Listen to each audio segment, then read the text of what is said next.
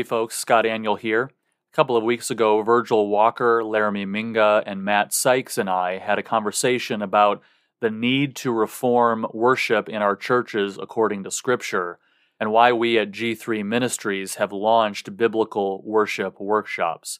I hope you enjoy this conversation, and I hope you join us for the first biblical worship workshop February 8th and 9th at Praise Mill Baptist Church in Douglasville, Georgia. You can register at g3min.org.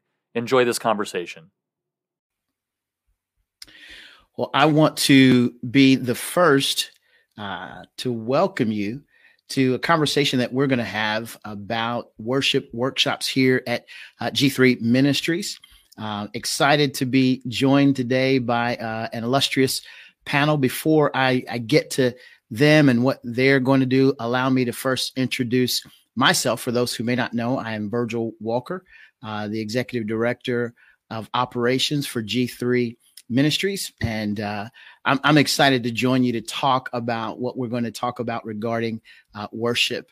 Over the course of the past, I can tell you, as someone who's been a part of Praise Mill Baptist Church, who's been a part of G3 Ministries, I can tell you that, man, the topic of worship is one that we talk about often around these parts. It's something that I think, culturally speaking, there's often great conversation about. And so we're going to have a conversation about worship today. And I think it would really, I want to encourage you. I want to encourage everyone who would be listening to share this on your Facebook page.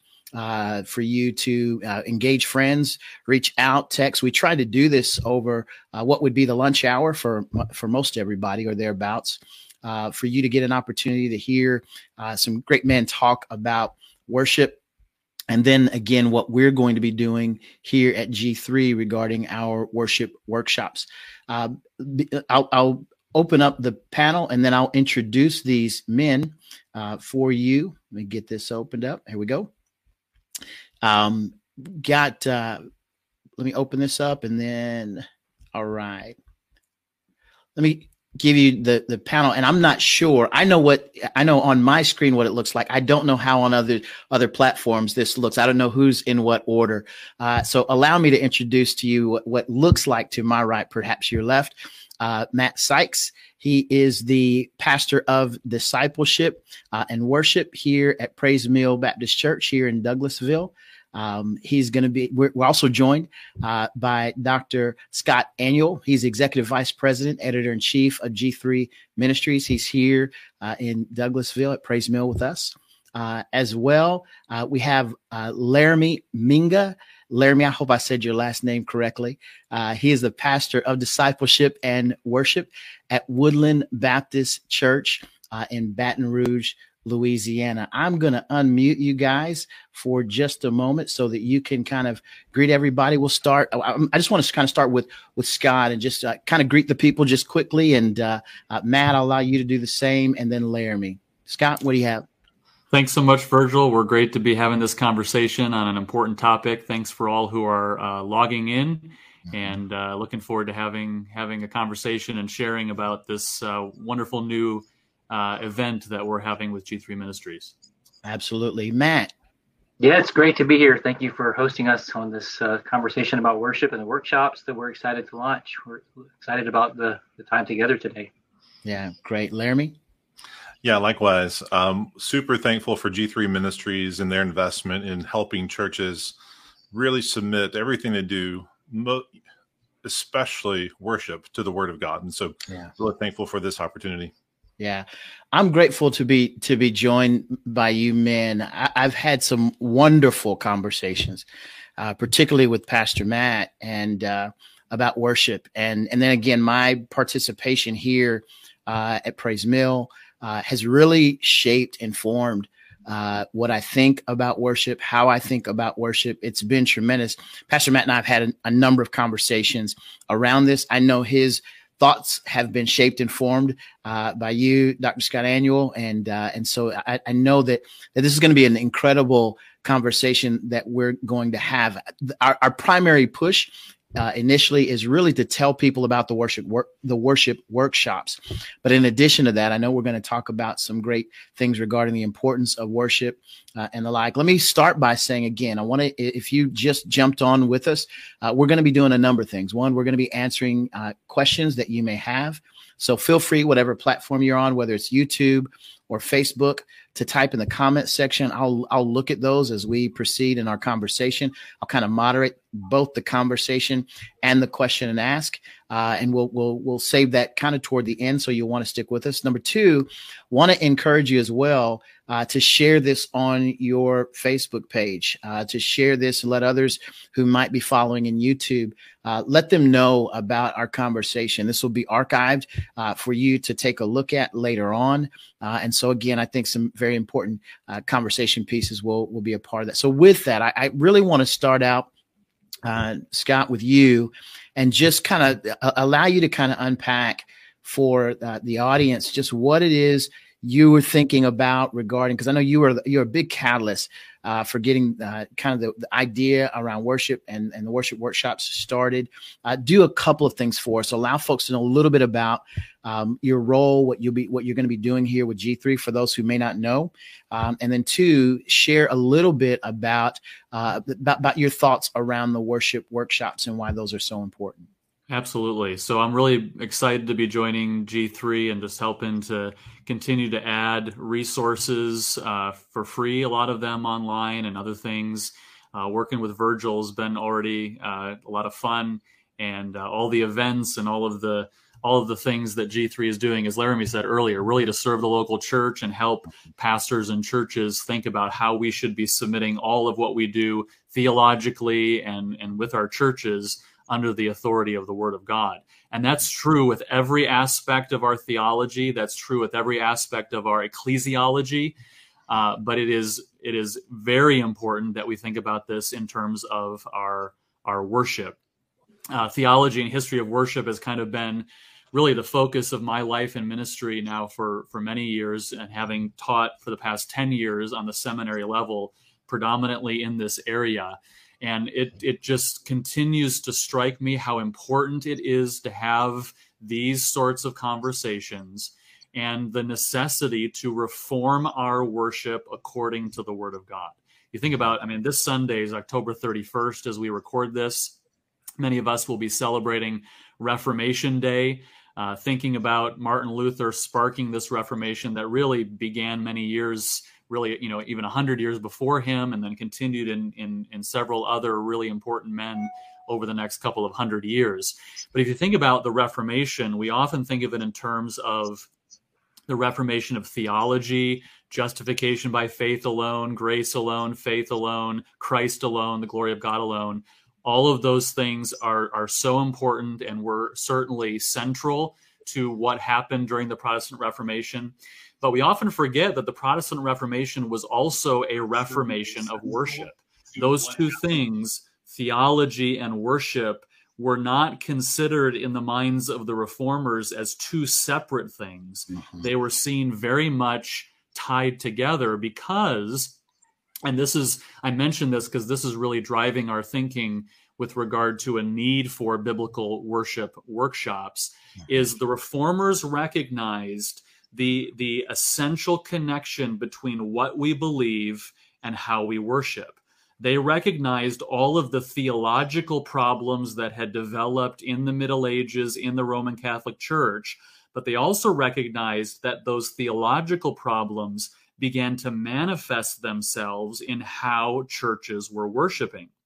And not only does the worship reflect theology, it also forms theology. And so Martin Luther and Calvin and these other men recognized that they could write about theology, and they did. They could preach scripture, and they did. And those things were essential, important catalysts for the reformation of the church. But they also recognized if they just did that and they didn't give attention to the worship, that actually how people were worshiping week in and week out would end up deforming the people, inconsistent with the theological reforms. And so along with expositional preaching of Scripture, and writing treatises on important theological truths, they also gave a lot of attention to the way in which the churches were worshiping. And particularly in what we might call the Reformed wing of the Reformation, people like Martin Bucer in Germany and John Calvin in Geneva, they really strove to make sure that the way that they were worshiping, the content of their worship, the structure of the worship, the forms of the worship, every aspect about how their churches were worshiping would be submitted to and reformed according to the authoritative, sufficient Word of God. I just did a podcast episode on this, focusing on Martin Bucer, who is an often overlooked reformer, and also John Calvin, and how they insisted when it comes to how we worship, we want to submit ourselves continually under the authority of the Word of God. And that influenced so much about how they worshiped week in and week out, recognizing how it would form people's theology. The fact of the matter is, we still need that kind of reform. Mm-hmm. There have been a number of things that have impacted the church, evangelical churches, over the years, from the Enlightenment to American revivalism to Pentecostalism to the church growth movement. All of these have significantly impacted Christianity, not only just in what we believe, but in also how we worship. And I think we're all thankful in the last several years that there's been a recovery of Reformed theology. There's been a recovery of expositional preaching, emphasis on sound doctrine. But what there often has not been is the same kind of reformation that happened in the 16th century, and that is a reformation of worship. So unfortunately, the status of many churches today is that there's a recovery of biblical theology. Maybe our doctrinal statements are very sound, and the preaching of the Word of God is sounding forth from pulpits, but we haven't given sufficient attention to our worship. And the question before us is the same question that the Reformers asked: which is more powerfully affecting the beliefs of our people? Some doctrinal statement on a website, or the way that we worship week after week after week? This is what is really fueling us as we launch these biblical worship workshops. We want to help to spark conversation and careful thought about the way that the Scriptures should form our worship, so that our worship forms our people according to the Scriptures. Yeah, Scott, that's great. I so understand what you're saying when you talk about, one, the influence of cultural ideas, whether it's the time of the Enlightenment or what we see in American evangelicalism, musically, particularly musically speaking, or the influences of Pentecostalism and what we see in charismatic circles, and the expectation that people have when it comes to when they come from those settings into Reformed theology. A lot of them enter that process, or enter Reformed churches through the process of hearing expositional preaching.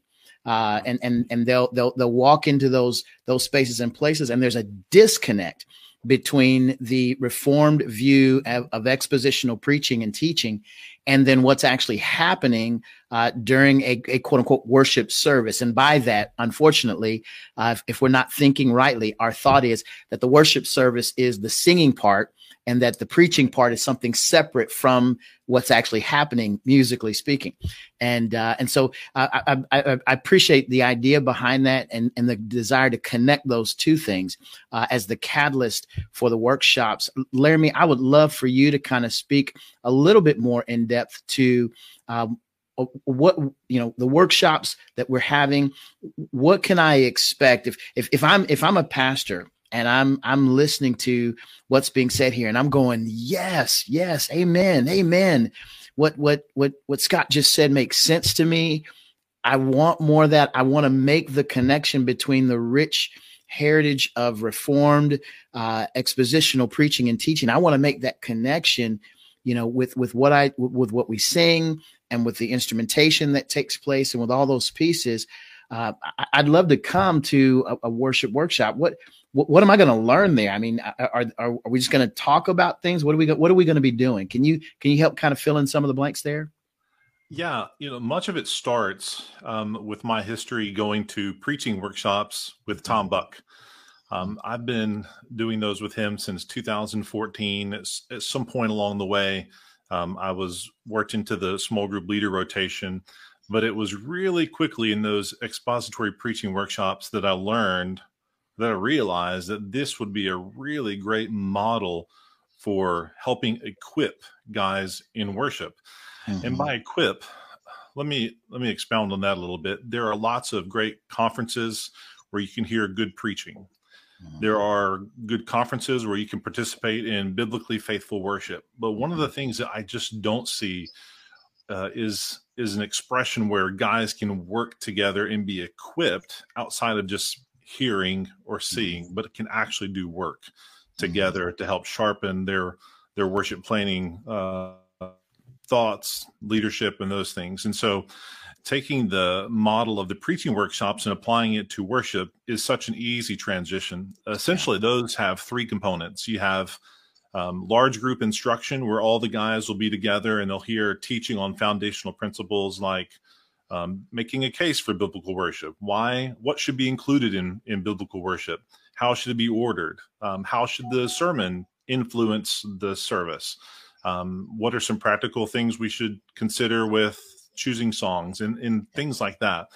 And so teaching those in large groups, but then having times, which is really the thing that sets it apart, having small group times where a leader, along with 8 guys or less, certainly no more, can plan services together around the word and help give each other feedback on those and see how they're doing implementing these foundational principles of biblically regulated worship. So you have that small group time as well. But then you have a third component, which would be model services. So much like what you would hope you would have on a Sunday morning, the guys who come to the workshop can participate in biblically faithful worship. They can see it. And then in that way, they're getting instruction, foundational principles, working together with other guys, but then at the same time, seeing what they should be modeling as well. And so we'll have 2 days. The one that's coming up in February will be a Tuesday and a Wednesday. And we'll have these different components scattered throughout the day to help sharpen us. And it'll be a small group. You go to a conference, you might have thousands of people. I know the recent G3 conference had 6,400 people. Well, it's hard for 6,400 people to get together and work on things together. So what we're doing is having a small workshop. 40 spots are open to guys, whether you're a music guy, a pastor, anybody who has a role within corporate worship would benefit from coming to these workshops where they can learn these foundational principles. Perhaps you even have 30 years experience. Think of it like spring training. When I watch, we're in the middle of the World Series right now. Go Braves, by the way. And when we're watching that, it's interesting that even the 15-year veteran goes to spring training and takes ground balls. Even the 15-year veteran takes batting practice, these basic things. And so it's really important, whether we're just starting out or have lots of experience, that we're sharpening our skills along the way. And these workshops have a great potential to do that for those who come. Yeah, man, that's great. So appreciate what you guys have thought through and put together. And the guys who are part of this can know and understand that you've had some experience setting these up, putting these on, and doing these kinds of workshops. So it's not something brand new, starting from scratch, so to speak, with regard to the form and function of what that is. While the content may be structured uniquely, given the context of what we're going to be of the subject matter, how they're going to be structured, what they're going to be doing has been time tested. So appreciate you sharing that. Matt, I want to get you in here because, brother, we've had some phenomenal conversations over the course of the last 10 months or so about worship. You and I both come from Pentecostal backgrounds, and there's a certain style and a sway about what we expect in worship. And I say that only because my guess is that a lot of our audience, those who are listening, have also been influenced in some way, shape, or form by kind of the praise band model and kind of get up and it's less of a congregational approach to worship and more of this kind of praise band kind of kind of spectating experience where you sit and you keep your hands in your pocket and you don't sing real loud and you watch the folks on the praise team do what they do. And you sing along as your heart feels like it. And it's really kind of the teaser to the main event, which is, the preaching. And so that's kind of how a lot of this gets experienced. But as a pastor, I would love to have you kind of unpack why would it be important, for a pastor who may have had a similar experience to the one that I've kind of characterized. Why would it be important for them to participate? And what do you see as a value for this model and approach toward worship? Yeah, I think, you say many of us have been influenced by this model, this sort of this praise band. We talked about Pentecostal worship model. Mm-hmm. I think more of us have been influenced by that than maybe we even realize. So much of what we are, even our terminology today about worship, we have the worship leader, we have the praise and worship. This is all stuff that comes from the Pentecostal movement and the charismatic movement of the 20th century that is centered around this idea of an experience, of an emotional experience in worship. And so much of our expectations for worship about having these emotional highs. And we don't realize how far off that is, going back to what Scott was saying earlier, how far off that is from the truly Reformed worship model of the Reformation. That's it's about it's about our emotions and about experiences, but there are certain kinds of experiences and certain kinds of emotions that we have to understand the difference. What the purposes of worship are, and why God uses worship to glorify himself, and also to edify us and for us to edify one another. And so who is this these workshops going to affect? It's going to, at the broadest level, it's going to affect every single person in your church, right? Because the way they're engaged in the corporate worship of the church clearly matters as they're being formed, as their theology is being expressed in right doxology. And so, we see this really as being, obviously, for any pastor who is in the role, or person who's given the oversight, any man who's been given the pastoral oversight of planning and leading the worship services of the local church. And so really that is every elder of every local church. Every elder is responsible for how their churches worship, how they gather on the Lord's Day and worship God. And so, this is not something we see as just being for the quote unquote worship leader, or the worship pastor, or the music minister, or the worship guy, however you want to term him. But this is something we see even broader as being for all pastors to come and be sharpened. Maybe even those pastors who already get it, who understand the nature of a gospel shaped service, but coming and like Laramie was saying, sharpening their abilities. I've had the privilege to be part of the workshops, the preaching workshops with Laramie as well, not nearly as long as him, just the last couple of years, and really have been impacted by this model. I think it's a brilliant concept because so much of like what Laramie was saying, so much of what we do at conferences is we're receiving lots of information. We might be participating in some way in some form of worship, singing songs, but it's much more passive in a lot of ways than what we're trying to accomplish with these workshops. Mm-hmm. The ability to come, to learn, to receive instruction, but then to immediately be able to apply that in the context of brothers who are in the same kind of positions that we're in, mm-hmm. and to be able to get immediate feedback. That's just, it has so much incredible value mm-hmm. for us. So I think this is going to be a really great opportunity for us to understand the way worship works, the way theology expresses worship, the way worship, like Scott was saying, informs our theology. All that is so important. And in my role as I'm the pastor of discipleship and worship here at Praise Mill, and so there's a great connection between discipleship and worship that's often overlooked. Mm-hmm. I tell our people here, and Virgil, you've heard me say this before, that worship is the primary place that discipleship takes place, right? So the corporate worship gatherings, that's the first and foremost place. We often think of discipleship as like the classes we have, whether it's Sunday school, or we call them discipleship classes, or discipleship university, or whatever we might say, or small groups.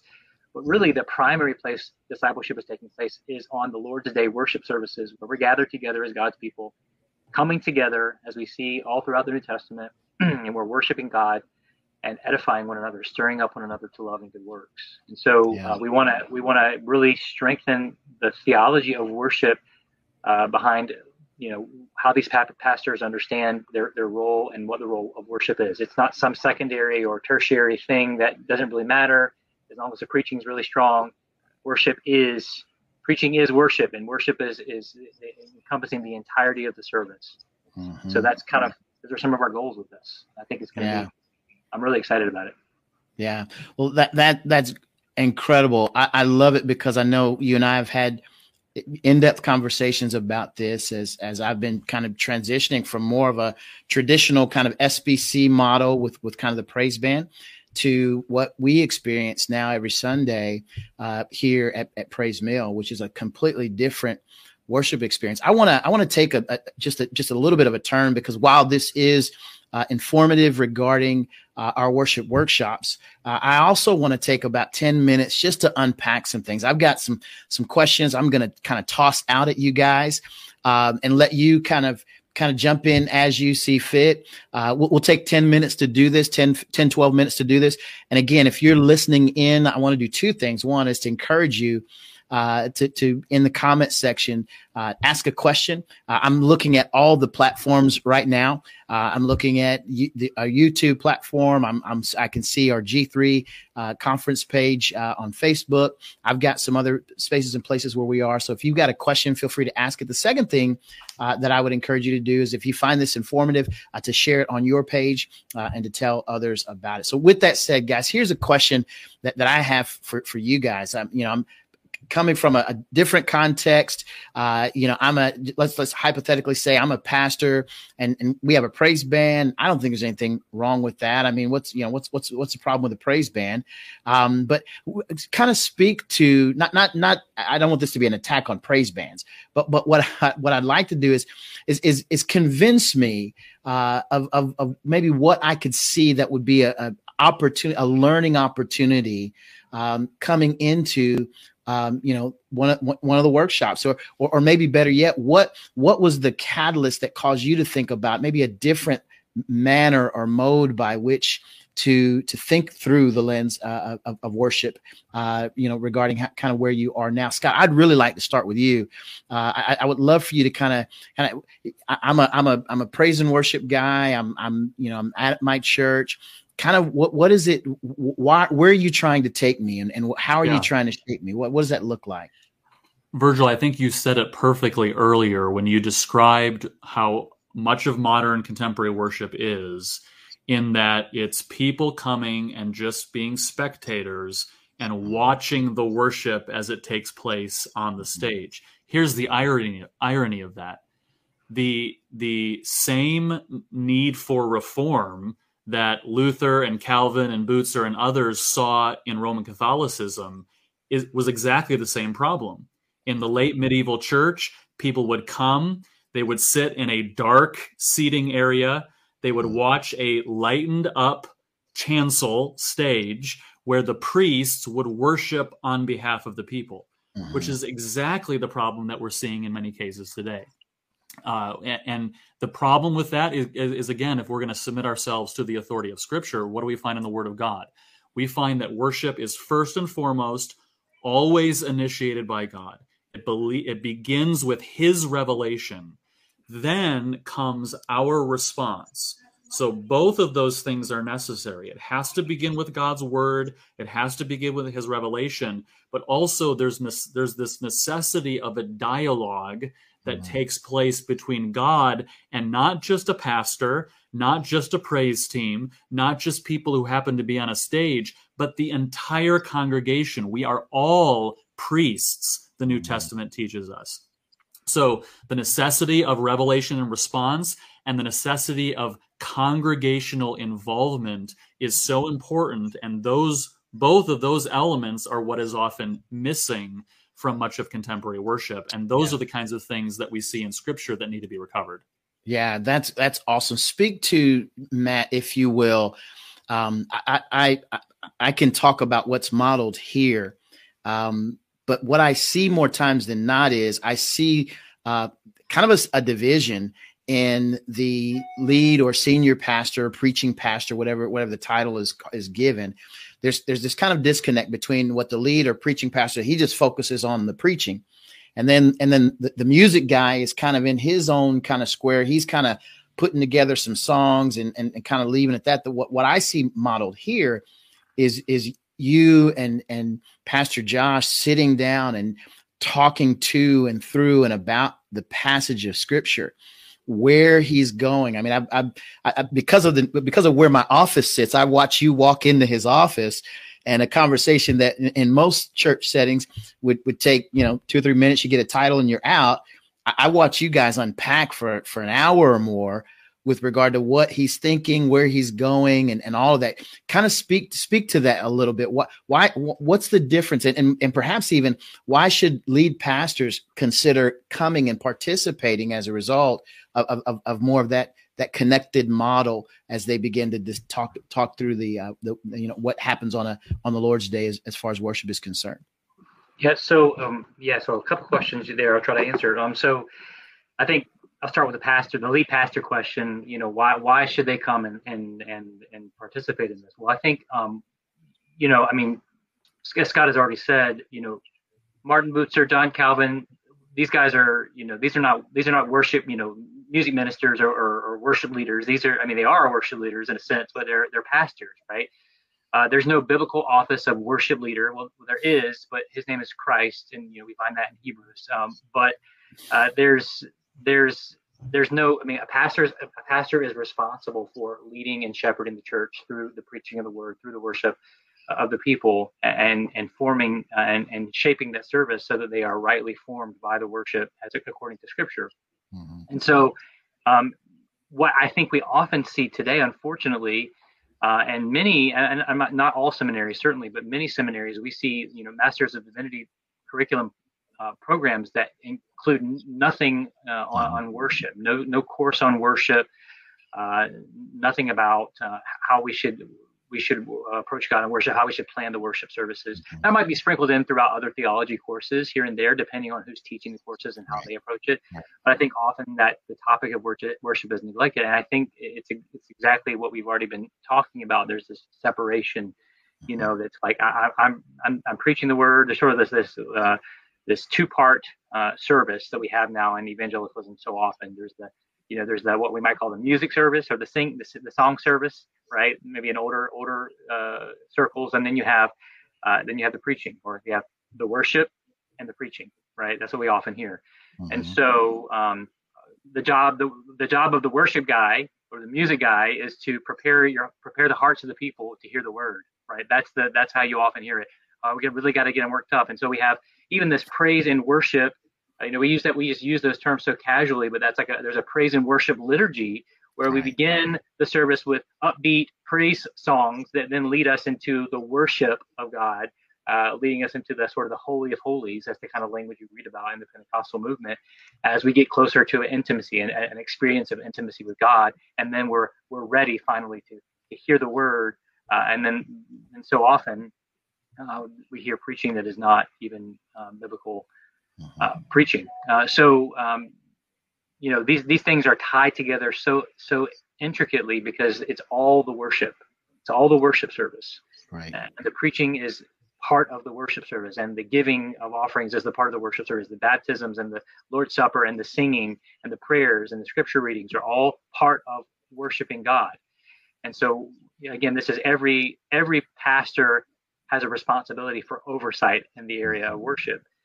And so, as you mentioned my conversations that you overhear with Pastor Josh, when we meet, we talk together, we talk about what he's preaching on Sunday. Usually I already have an idea because we're usually going through books of the Bible, right?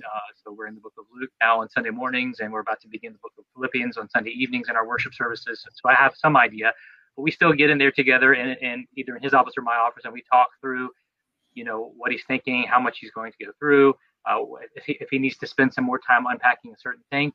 And so as I'm planning the service, I'm thinking about a gospel-shaped order of worship, but I'm also thinking about how do I tie in this passage of scripture that is going to be preached on into the entirety of the worship service and the other scripture readings that we'll read and the songs that we will sing and the way that we will approach our prayers to God in worship. So all that is intricately tied together, because we are, in essence, we are telling a story as we worship God. We are really embodying a story.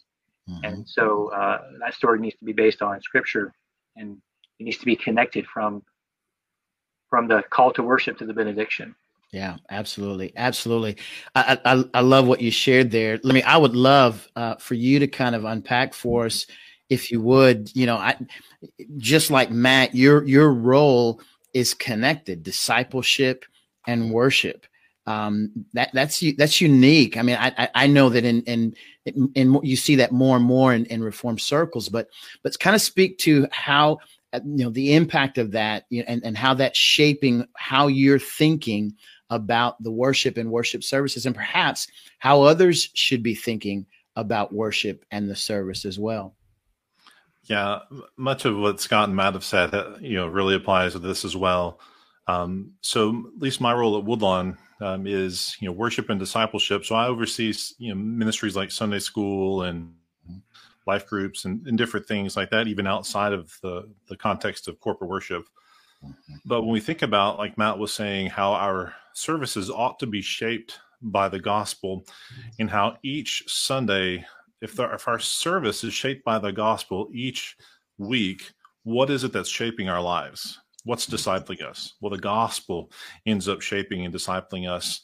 And there's no better pattern to let shape our lives, because when we look at Scripture, we see the overarching narrative in Scripture is the gospel. God revealing himself to us, man responding in adoration and confession, God providing pardon for us through Christ, and ultimately us responding to that. Mm-hmm. And then we see that in micro levels throughout Scripture. We see that progression in Isaiah 6, Exodus 24, Leviticus 9, Revelation 4 and 5. We see the same pattern saturated throughout Scripture. And so it makes sense that most common pattern in Scripture would also be the most common pattern in our worship, because it's shaping us. We're renewing ourselves in the gospel week after week, becoming more transformed to the image of Christ that God intended for us in the beginning. And that is, as Matt said earlier, that's the primary place where discipleship takes place, is within the corporate worship of the local church. Mm-hmm.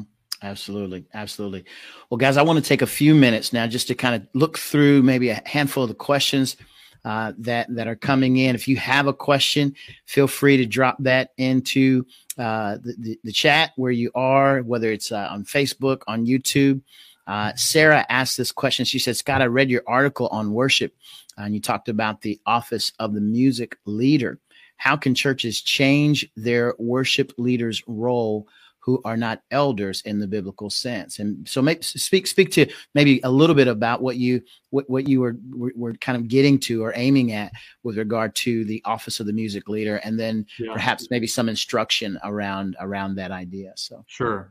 Yeah, I had a blog post up on g3min.org a couple weeks ago on this very topic, and Matt alluded to this earlier as well. And it is the idea that there really is no separate office of a worship leader or a music minister. That's all language we've sort of made up over the years. Mm-hmm. Really, the as Matt said, the first and foremost only true worship leader is Jesus Christ. Mm-hmm. He is the one who leads us into the presence of God by faith in his sacrifice of atonement. And then from an earthly standpoint, though, obviously somebody has to plan the service. Somebody has to decide what's going to look like. Somebody has to choose the songs. And ultimately, biblically speaking, again, if our sufficient authority is the word of God, the biblical office that has oversight of the service is a pastor. Mm-hmm. A church might have a plurality of pastors, and so one might take the lead in that. A pastor, I think, can delegate some of that responsibility maybe to others, but still, ultimately, it is the pastors of a church, the elders of a church, who have that kind of oversight, because of what we've been talking about. Because it's not just music, and it's not just something secondary, and we're just choosing songs that we like, or we're just finding the top 10. No, we recognize that everything that happens in the service, from the songs to the scripture reading to the overarching order to the preaching, everything has a formative disciple-making purpose and power to it, well, then it very clearly falls under pastoral oversight. And so how do we change that? Well, I think some of our language can help with that. Personally, I look at a term like worship leader that has its roots in the Pentecostal movement. I'm just not sure that that's the best term to use unless we're talking about Jesus Christ. Let's use biblical language. There are two offices, elder, also called pastor and overseer, and deacon. Let's use that language, and then let's be clear, the office that has oversight of all of the discipleship of a church, including its corporate worship, is the elder, the pastor. So I think some of the language can help there, and then just workshops like these, pastors coming to this to learn and talk and practice this kind of oversight, because like Matt said, it's so missing from most seminary education today. Reclaiming that purpose and function, and then equipping themselves in that function will help pastors to take the leadership that the Bible expects them to take. No, I totally agree. We've got a number of questions coming in. Matt, I'm going to have you hit this one in about 90 seconds, because I know you can do an hour and a half on this. But explain quickly. Jonathan asked, explain quickly kind of what the Bible has to say regarding worship being more than just music and singing. Yeah, I mean, so I think from Genesis to Revelation, we find that, obviously. I mean, that's the Bible. I mean, obviously the sacrificial system in the Old Testament is about worship. We have clear commands throughout the New Testament. When we think about New Covenant worship, clear commands about what is included in the gathered church, right? The coming together of the church for worship, preaching of the word, the public reading of Scripture, prayers, singing, as we've already said, singing psalms and hymns and spiritual songs, obviously the ordinances of baptism and the Lord's Supper, and then the giving of our finances. So all of these elements are a part of the worship of God. Singing is one element of those elements. There's nothing that identifies or makes music and singing synonymous with worship by itself. Yeah, it's an element of worship. Yeah, absolutely. You'd mentioned earlier, everything from the offertory to, the Lord's table to, all those, the call to worship, the reading of the Scripture, all of those are components of the worship service.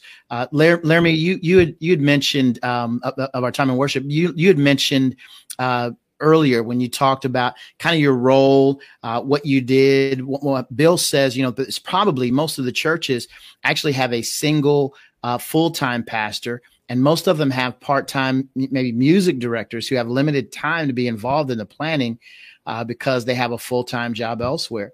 Perhaps you could speak to maybe the value of attending a workshop like this for just that person, right? For someone to get their feet under them, because of the fact that they're not in a full-time role to dedicate all of their time to this kind of thing. Maybe speak to that just a little bit.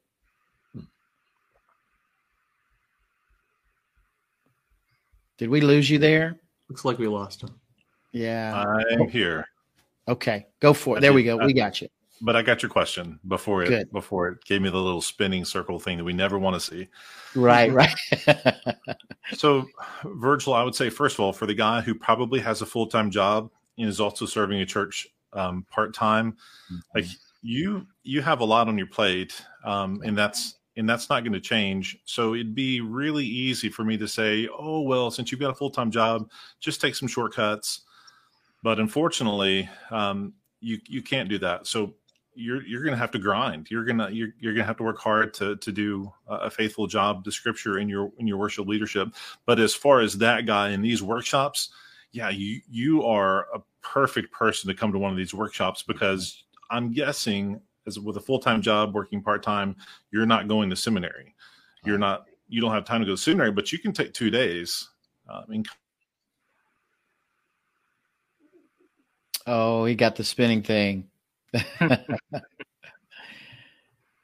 No, I can wrap up what my thought is. It would be great for you to attend one of these events and participate.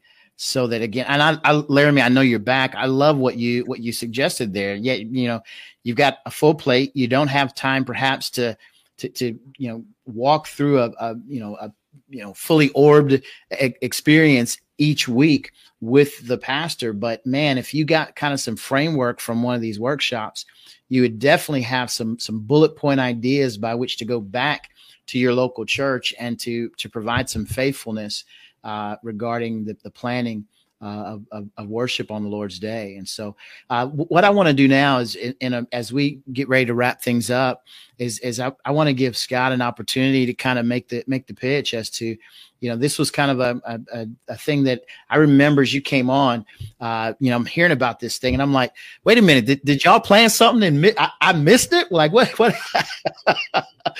But I know that there was such excitement about you guys planning this and talking about this. You've been mad about this, and I'd already heard about Laramie and his role in this. Man, I'm excited for what's about to take place. I'm excited also for G3 Ministries because I really think this carves out maybe some uniqueness. Not that we weren't already unique, but that this is an offering that we can provide that's unique to G3. We've got our preaching workshops. Yeah, there are other folks who have their preaching workshops. I'd argue we do those differently. I'd argue that we do those in a way that totally equips a pastor so that they can get back and start on a particular book and begin walking through. So I can make the case there, but make the case for us with regard to what someone's going to experience and why these are of value for the local church pastor.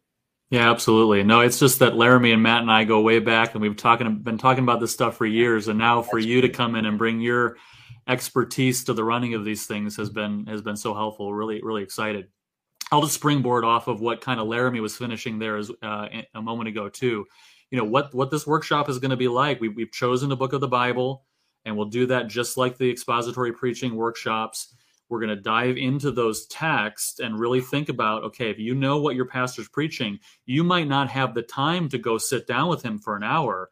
So you need to study that text for yourself. You need to find the main point of that text. And then with a gospel shape to the service, also integrate the primary thrust of that text of Scripture into the service of the day. And that's really what we're after. It's going to be very practical. We're going to talk about biblical principles, but then we're, like Laramie talked about earlier, we're going to get down to the tables, pencil and paper in hand, open Bible, and really practice through, not just talk about it, but practice through how to take a text of Scripture and plan a worship service that will help to reinforce and form the congregation in that way. So we really hope that pastors and other men who are in leadership positions in this role will come. The registration is open right now on g3min.org. You can click on the events link at the top, and you can see our upcoming events, and you can see the Biblical Worship Workshop.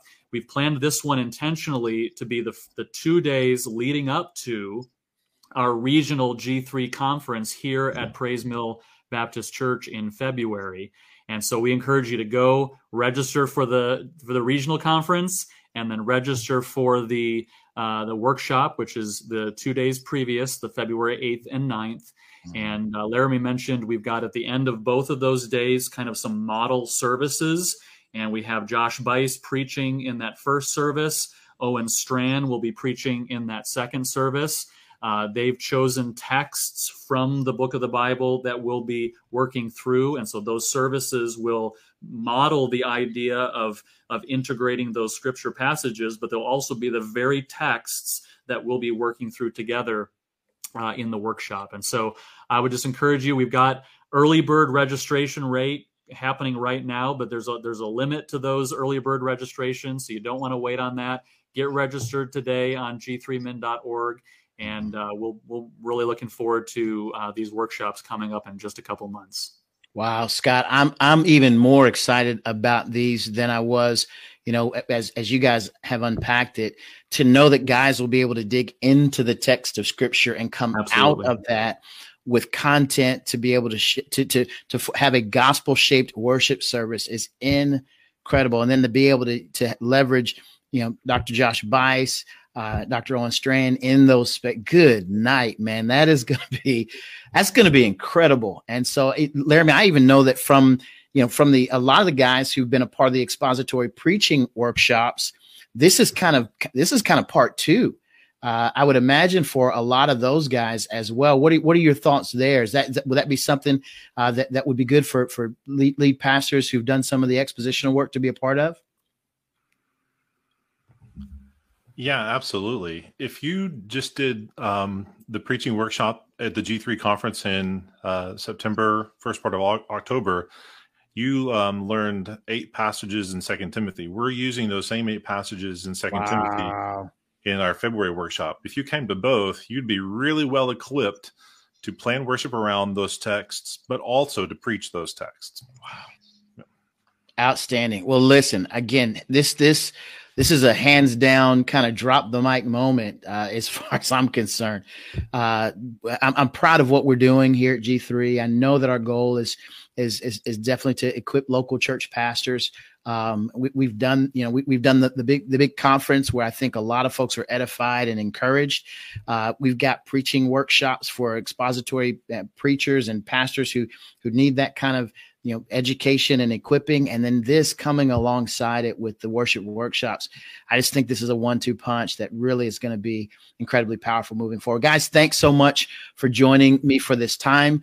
Thank you all for participating and being a part. We want to encourage you again, if you've watched this and you're as excited as we are about G3 and what we're doing with these worship workshops, please share this information far and wide, and then get on the website and get registered for the workshop, which is on February 8th and 9th, and then follow on with us at the regional conference that we're going to be having here at Praise Mill Baptist Church, February 10th through the 12th. So excited about it. Thank you guys for joining us. Looking forward to your participation, and we'll see you next time.